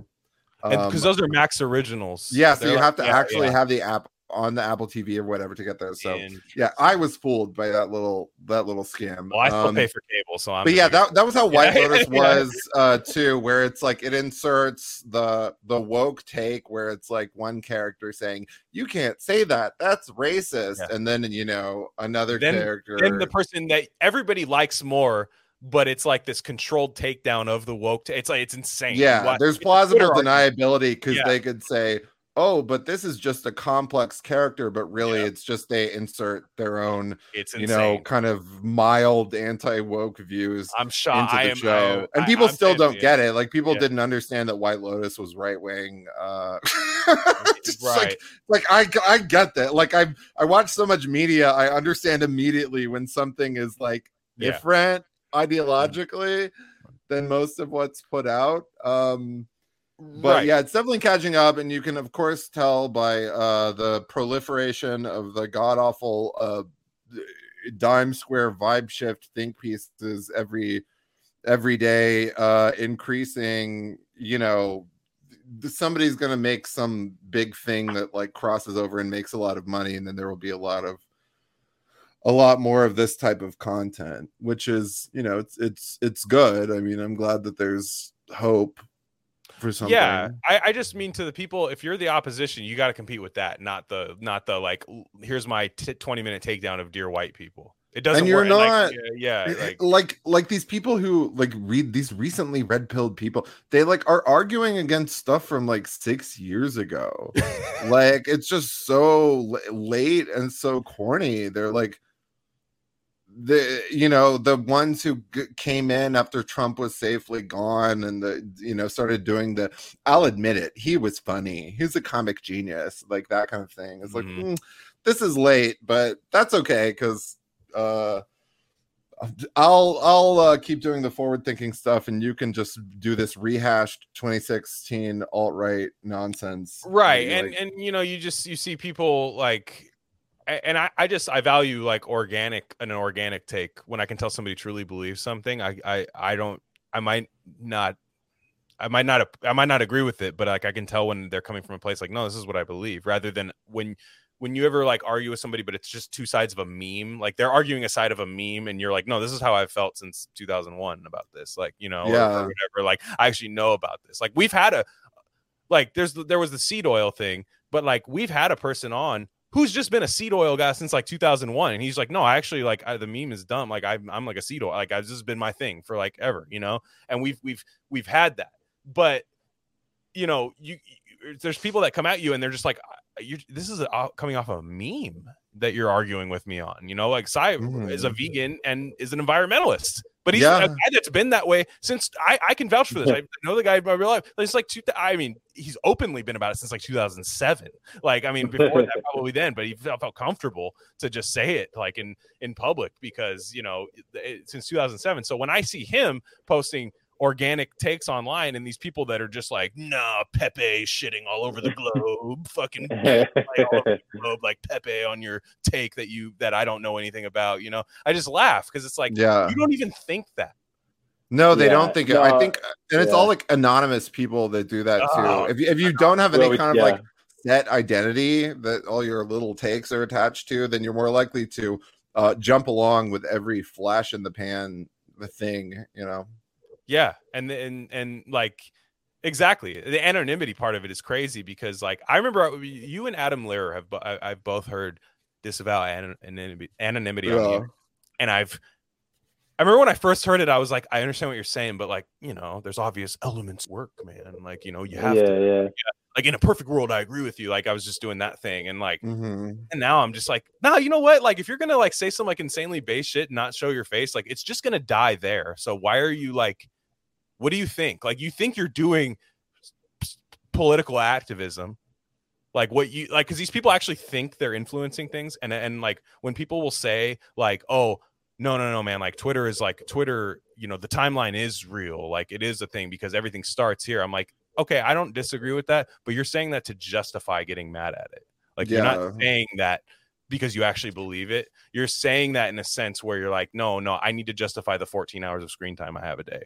Like, they do it all for free. They're really mad that they do it all for free, and be anonymous, whatever. But you're not going to have any success as like that's what I mean. A cultural figure. You're not going to make any money off of it, and you're not going to get any real traction if you're just an anonymous, faceless thing. Admit that it's without exception. There's no one, including Bronze Age Pervert, the most famous of the Anons, which everyone knows who he is.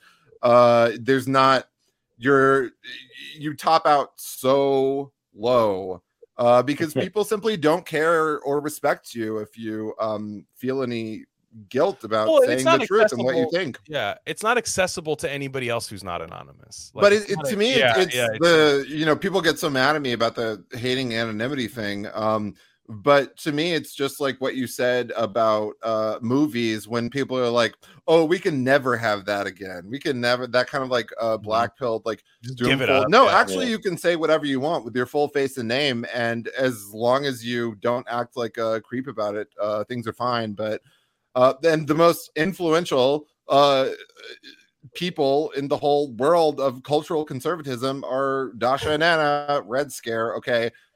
They have had the success because they're full face and name, not playing any stupid little anonymity games. I just don't have patience for it anymore. I temper what I say sometimes in order to be nice, but I hate it. I agree. I agree. Like I'm there now because like you'll be hearing somebody.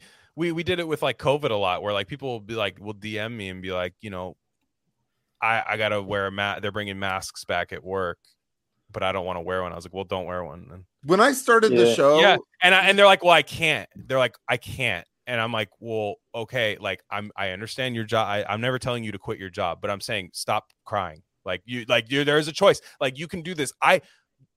I think the reason I identify with your show a lot, Jack, is because you're coming from, I worked a lot of just temp jobs, a lot of like these jobs. I never cared about my job so much. Like I always worked really hard when I was there because for my own sake, where I'm like, I need to have a good day today. So I need to take care of all the stuff I need to take care of. But I've never been like, man, this is my life. This is what I went to school for. This is my thing. So all these people, it's like, dude, you participated in all the shit.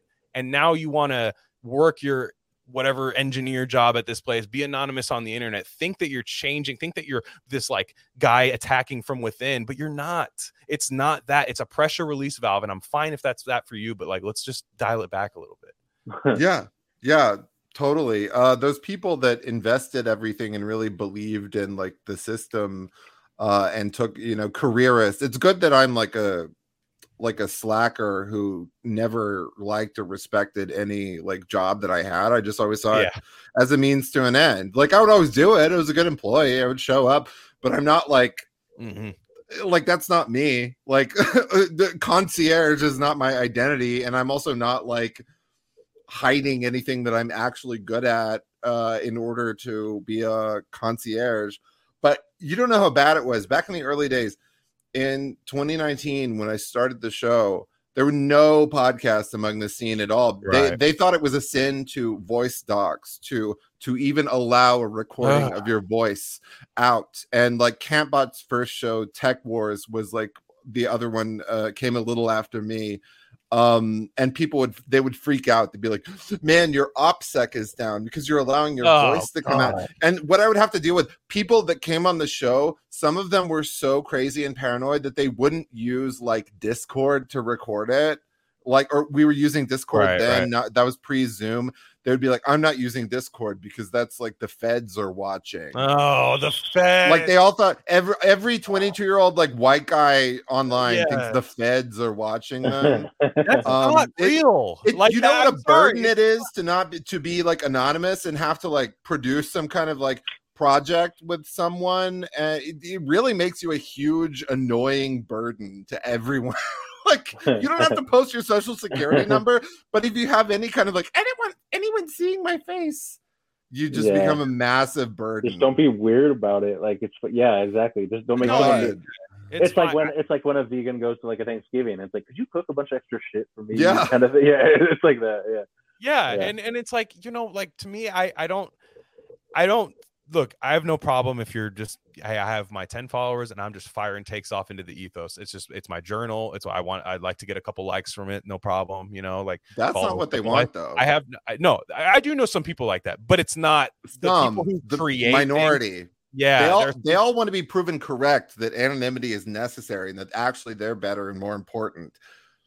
And also, those people, as soon as you make any money or have any success at this kind of stuff, they start saying that it's actually a sin to make money from doing takes. So all these people who do 24/7 discourse on the timeline for free and get nothing out of it, they actually think they're morally superior for that. So yeah, it's like love of the game. You can do that. I'm gonna go behind the paywall, bitch. Yeah, I mean, straight up. I mean, if you're not like, I mean, we actually are launching our monetization thing on Monday. So like, nice. It's different. Paywall. I love paywall, but it's necessary. It's necessary. Like if you want to do this, like for me, I stand out in the sun all day, like a fucking bug underneath a magnifying glass all day. I stand out there. I do my best to constantly have my mind moving about. I think about the show, doing what I can do on the show, what we can do. I think about that all day, take in information, and then I come home and I some days a week I record it. I want this to be my job. I want to be able to wake up and just like, okay, well, I'm going to read this today. I'm going to watch this today. I'm going to take this in. And I want to be able to do that. And for anyone to like hate on that while you trekked your way through this, I just assume everybody that's like not on my wavelength, and this could be wrong, but I just assume those people are like working as like I don't like the bugman word, but everyone knows what it means. Like the little tech bugman, like working at the company that you say is going to kill you for if you get rid of your anonymity. Like if you're doing that, I'm whatever, do your thing, make your money. I will never tell you to quit your job or anything, but like understand that some people like work shitty jobs and have all these thoughts in their mind and want to get them out. And then maybe some of those people want to hear that stuff. And like, maybe these people just want to give it a go and just like make a little bit of money off this stuff. Like, and entertain people. Like, fuck, I want to entertain people. I do. Like, that's what I want to do. I've always wanted to do it. I never knew how.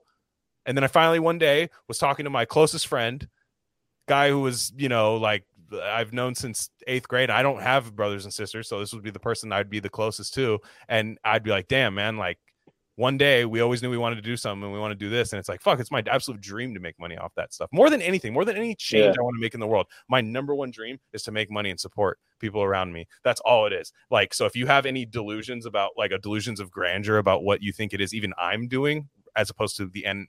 I hate that. Online, yeah. This is what I'm laying it out right now. Yeah. Before we launch the paywall, I want to make money. Yeah, no, absolutely. And they like hold it against you so much that like all I wanted was to have a job and make a living doing what I was good at, something that I was good at. I was never good at hospitality. I was never good at concierge. I was just ended up in these jobs because you need a job. And like, no, it's like truly a luxury to be able to make money at something you like doing that other people like you doing. You know, it's a blessing. It's a blessing. Yeah. So, and I believe in what we're saying. Like, that's the thing. Like, me too. There's not one thing I think we've said on this show. Asai, you can say it too. Like, where I've just been like, man, we shouldn't have said that. Yeah, no, there's not one thing. Everything on there is 100% true. I want to make money off saying what's on my mind. Like, and if you think, honestly, like that's the dream job, and maybe some people are introverts and don't agree with that, but like, and don't want to ever share anything. But like, let's be real, man. Like, that's the dream job is when you can do that. And we're launching a Substack. It's going to be print media. It's going to be everything. Like, it's going to have everything. It's going to be a collective conscious brain dump on everybody. And then audio. I have a podcast called The Glenn Word coming out. Look for that on Monday. and that's coming out. That's me because present company included, as well as a friend of the podcast and my co-host on the back wall, Filthy Armenian. I was introduced to the field mic, and that's me walking around the neighborhood, just giving my life story basically, and all this kind of stuff. And like, it's you know, you can opt out at any time. I don't need anyone to do that. You can just listen to the free one every week if you're listening to this now. But it's like, man, I'm here to make money. That's all it is. Like, I'm here to make money. Yeah. And we're both here to stay, you know, to say what's on. I'm saying because I don't want to speak for Sai there. He can interject. No, you gotta. I'll come back on and I'll say something really bad behind a paywall. So that's the best. Yeah, you just and something really bad so that it gets around. Well, what we want to do is little short segments on a Substack version, even audio, where it's like, you know, 20 minutes on this movie, boom, boom. You know what I mean? And it's out just constantly every day being updated as if it's a YouTube channel. You know what I mean? Like this kind of thing. And that's how you fascistically take over minds of people. Like, it's how it is. I've learned from people that I listen to, present company included, where it's just like, that's how you do it. Just say what's on your mind, man. Like, and the beauty of podcasting is even if it's not exactly how you wanted to come out, there's always next week, you know? Like, it's like shit. That's what they don't get. These oh my God. I mean, that's such a crippling thing with like any kind of like person with creative aspirations or whatever. The red flag is when people say they're a perfectionist, this thing that doesn't exist. That just means that you're never going to produce anything and you're making up excuses. Facts. No, what's so fun about podcasting is sticking to a schedule and just recording it, whatever, and not thinking about it at all, and just keeping it, doing it. Who cares if one's bad?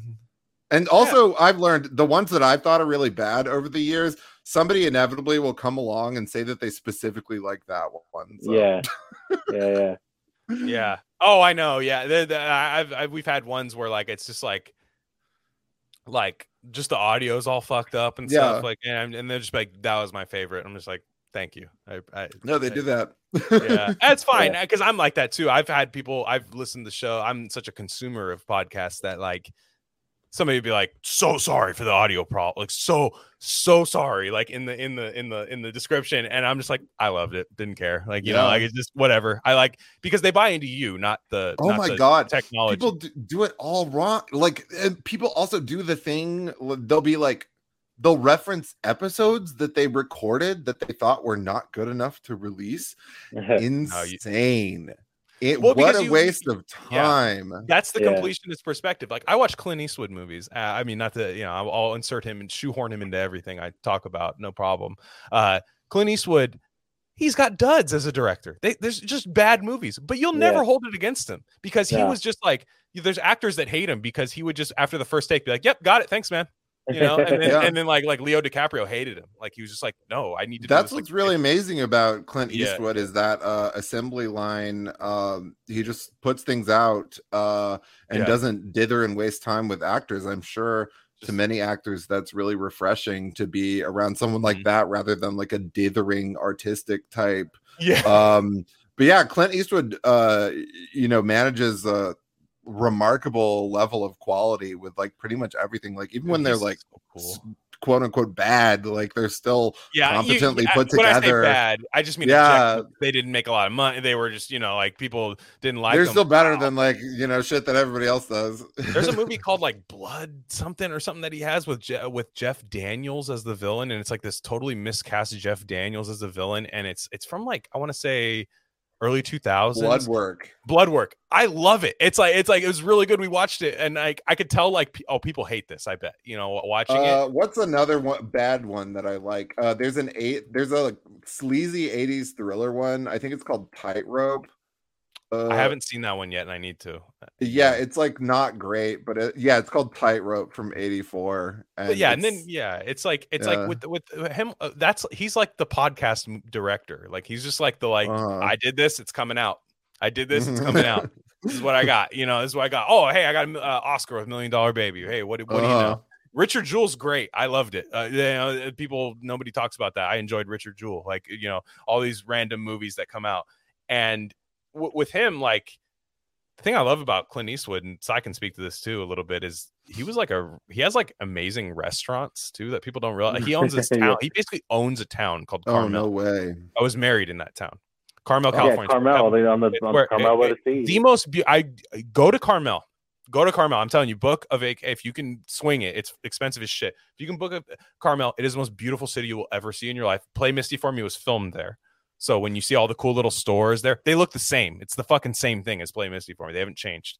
I feel like the key for a lot of people to getting into Clint Eastwood is Play Misty for Me. Oh, it's because that like sets out just how like cool he is. It's absolutely perfect. That's the first movie he directed. And you expect him to never understand homosexuality, but he'll have like the perfect it's all gay there. Character. Yeah, the perfect gay character that's like a real gay guy that he would know. The whole movie has this wonderful like gay kind of campy ambiance to it. Like it's Donna making Mills out in the waterfall, making out in the waterfall for like 20 minutes. Like it's amazing. I love him. He's hilarious. He had that like reality show that he didn't want to do. Like back like all his like Latina wife at the time was like, this is the best thing for us, Clint. And he's just like he's just like withering away in the corner. He's just like, oh god, I didn't even know he had a reality show. Oh, you got back when they were all doing reality shows? When it was like that, like I think it was like 2010, like around that time or something. Like, I've only seen a couple episodes of it. I think my wife watched it, but like I've seen like a couple on YouTube thing, and he's just like, if you see him now, he's just like a crypt keeper. He's just like a skeleton walking around. Like, he has this Twitter account where it's, for some reason, it's Clint Eastwood with 2 underscores, but his people run it. And it's like this thing of like Happy July 4th, and he's just propped up in like a cellar somewhere taking a picture. He was like acting in westerns in like 1952. Like post World War II. How old he is? Yeah, he's so old. Like what's it? Where Eagles Dare with like. He has movies with fucking Richard Burton, like, that's how like old he is and stuff, like where he's like the young whippersnapper in the Richard Burton movies. I'm a huge fan of Changeling as well. My mom just told me to watch that. No, oh my god, you haven't seen it? Well, I just watched. My wife and I just watched Hardcore the other night with George C. Scott, and he's in that, I guess. So in Changeling, my mom was like, that was like my movie back in like the 80s. Like, it was not that. Angelina Jolie Changeling, the Clint Eastwood directed from like 2007 2008. There's one in the early 80s with that's George, Changeling. The Clint Eastwood one it's one of the only good movies Angelina Jolie has ever been in, but it's about like a gay child molester serial killer that like keeps little boys in like a chicken coop in the 30s. It's crazy. Yeah, he'll do shit like that where people are like, oh, he's just a scowling Western guy. I had this guy who was we're trying to purge the communists. I'm just gonna say it right now. We're trying to purge the communists. Yes. Like they're lingering. It's hard. Like, they cling. They cling because they have this reality of you coming to them, and it's like it's not happening. Yeah. So like I just like letting people like it's not happening. You can you're welcome here. I have no issues. They keep trying to explain how theirs is a new based kind of communism that you haven't seen before. And like, oh god, no, it's so hard to purge the communists. Yeah, so I remember posting, I said Clint Eastwood is the Ice Cube of thing, like where like Ice Cube has just made albums forever and they've all been really good, and he's been like a legend, and you go back and listen to his discography, it's amazing. There's some duds, but it didn't matter. He just kept them coming. And like I said that, and this guy was like, well, in what sense? What did you mean? Like just with these like reply, and I'm just like nope, either you agree or you don't. It's just one of those tweets. Like it's not meant to be like really pondered over. And the guy was like, yeah, no, I just don't think like Eastwood, like what would you say his like magnum opus is? Like oh god, what's the Unforgiven? I'm just like, well, I love that, but are you telling me that's the only thing you can come up with right now? Like Play Misty for me is his number one in my opinion. Yeah, like, it's amazing. Dude, he's a Carmel jazz DJ. Like, yeah, that's like, and he has like a beautiful house about him. He has a beautiful house on an overnight jazz DJ salary on like the coast in Carmel. With that little like creek, that little bridge. It's so sick. Oh I my know god, the Japanese Zen like garden in the front. Like, no, it's so tight. And like, it's the timeless lesson for young men of Swim Fan. It's like, this is what happens when you dabble in that BPD pussy. They come after you. Yeah, exactly. But the communist was telling me, in my head, I can see in the back of my mind, I was like, you're mad because he owns like golf courses and shit like that, and golf takes up too much space. Yeah, which is just a received take that they don't actually believe. You know how you can purge them? The way to purge them is to say positive stuff about Ayn Rand. Like that will that will whatever wide berth of acceptance they have for you, they will have trouble accepting you after you start saying how you love Ayn Rand. So I know, I genuinely do. So I know I genuinely do. But that is a way to purge so many types of people. Yeah, and I'm addicted to it, and it's funny because the number goes up. Oops, because they respect you when you say whatever you want. Oops, the number goes down when you say what they want. Is this a bug in the system here? The number seems to yeah, I know. If they reliably know that you're going to say whatever they want, then they don't tune in. They have to get mad. They have they have to be kind of seething as they press play. Like, what is he going to do now? It's completely Lindy to kind of hate the person you listen to regularly. Mm-hmm. Sports radio was like that, and I grew up listening to sports radio, and like I remember like being like, fuck this guy, but like tuning in every single day, like, you know what I mean? Mm-hmm. But like I loved it because it was like a parasocial, like, fuck you, no, you don't even believe that. During the commercial break when 1877 Cars for Kids is playing, I'm like still arguing with this take. And the that's the thing, is like, it's like, dude, you need to be, that was why Armenian and I we call it the back walls, because like I want to touch that like little back. It's not a sex reference, although we allude to it, but it's like you want to hit that part in the brain where it's like we're actually vibrating on the same frequency. And Sai's very like metaphysical with it, where it's like we're having a conversation that like people can't even see right now. Because you ever talk to someone in real life? Like I can't make small talk anymore. Like, I hate talking to people in real life, and I'm terrible at socializing. The weather and stuff like that. When people start talking about weather, oh my god, I'm mortified. No, this is okay. We're both entertainers because you have no stage fright. I have no stage fright. You seem more social than me, but like I'm really I literally won most talkative in high school. But I'll do anything like on a stage, on a recording, whatever. It seems to have a purpose, but just like standing around, like just chatting about bullshit with I hate it. It's like, and I also every job I've ever had, including podcasting, like I talk for a living, so I view not having to talk as like this massive luxury. So like If I can yeah, and it's just you have like a higher bar for conversation. That's the problem. Like it's like one of like I used to be able to like bullshit. I used to be able to like just like David Cronenberg simulation through like Videodrome, like just guns appearing from my stomach, like and just going through it, just whatever. We'll talk about Big Daddy, Adam Sandler, like we'll just talk about that for like an hour, no problem. Like I used to be able to do that, but like we've had some of the best conversations on this show. And now I like can't make small talk anymore, and I feel like such a dick. Like after I have such like a bad conscience where I'm just like, man, like I should have been like nicer to that person. Like, but they'll talk to me and they'll just be like, what? It would be like this weird thing, like where they'll just be like, like, man, they haven't fixed that pothole on the 87. And you're just like, no, they didn't. They'll be like, when do you think they're gonna do that? I'm just like, I don't know, man. I'm like, I don't fucking know, dude. After the 2010s, every casual conversation became just like loaded with traps where you have to have a completely synthetic conversation. Okay, during Trump, you couldn't talk about anything remotely related to politics, or which is everything, because Trump was the only thing that happened during that 4 years, and then COVID added on top of that. You had to like.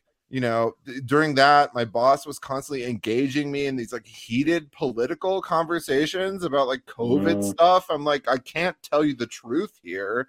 I really don't want to waste my time and energy talking to anyone that I have to lie to. I'd rather just stare into space right now. So yeah, but having good conversations with like actually good people on podcasts does ruin you for like small talk where it's just some loser and you like, and also they do things like, I remember like talking about like Lana Del Rey's nails or something. I said like black lady nails, and like they for real like policed me like in person. She was like, I don't think we should be saying things like that. And he was like, fuck y'all. I'm not gonna fucking I don't talk to you crackers if you freak out about stuff. I don't care about having you in my life.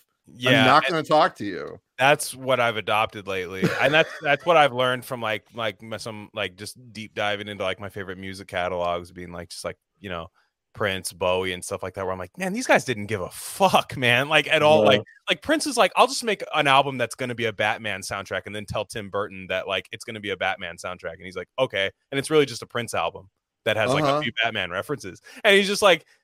That's what I feel like doing for a year, and I'm just like that. Yeah, we'll talk about the moon for a couple fucking weeks, man. No problem. Nicer people with like social circles waste so much goddamn time like keeping these libtards around them. Like to have old friends. I haven't had old friends, anyone from 2015, because I got purged so early from everyone's life. So it's just like people waste so much time and energy just being inevitably disappointed by like spending their free time being around these normies that they used to know who are now like COVID fanatics. Well, because there's a thing to being online where you're like, I'm normal, but I'm hyper online, but I'm normal. And it's like, you're not. No, you're not. You're not. I'm not normal. I know I'm not. Like the red pill path is true, as corny as it is now. Like once you're red pilled, once you see it, you're not normal ever again. Like, sorry. Like even, someone like me, I really hated a lot of what conservatives talk about a lot recently, but I'm never going to be normal again. like especially after COVID. Like I'm just simply never going to waste a second of my time being around someone who like not only believes in that, but like polices people in their personal life. Yeah. And then like I work in like close like truck quarters, like where me and one person, it could be a different person every day, where we go out in a truck together somewhere to a job site, and like as soon as I walk in, the guy puts on a mask, and I'm just like, that's our day, just right there where you punted the ball on first down. I don't even view them as, I don't view people that wear masks as like human or like I don't even see them. That's the new thing. They're just bugs. It's just like seeing a bug or like a Star Wars, like the Jawas, like a different species. It's like, all right, I don't speak the same language as you. No, and like there was like this lady, and I felt bad. And I was in a Whole Foods, and she was like talking to me, and I'm just like, are those words like what do you I can't hear you, dude. Like Kenny in South Park. I'm like, what is happening? Like, is this words? Like, I'm just gonna pretend it's all profanity like Kenny in South Park. What's really nice is they have a tendency not to even try to talk to me, like masked people. But you're big. I like you're like I like if they know their place yeah. and they only want to talk to other masked people. Like, please don't try to cross the bridge. I know that you want me dead, and I want you dead too. So exactly. Like, it's just like, you should be just like, I hate when people don't have the same awareness that I do, where I'm like, I'm not gonna get along with you. You know what I mean? And I walk away, but they're just like, no.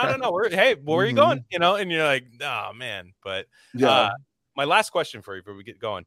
How was the Alex's War thing going? How was that? Oh, it was really fun. For people who don't know, you were at the premiere of the it was a big premiere event. Alex Jones documentary. Yeah, speaking of being terrible at socializing, I was out for like 12, 13 hours, just like brain completely fried, as people were really nice, like, asking me about perfume and saying they like me and stuff, but dude, I felt like you such hanging out with idiot. Curtis Yarvin. I was like, what the hell? I saw like on Instagram like this picture of like you and Curtis Yarvin talking. Oh yeah, I've known him for a while. Yeah, the movie was good. I met Alex Jones. The movie was good. Alex Moyer is good. I've known her for quite a while. It has lots of great archival footage of everything he's ever done, but it was a really grand celebration, and it was pretty surreal seeing all these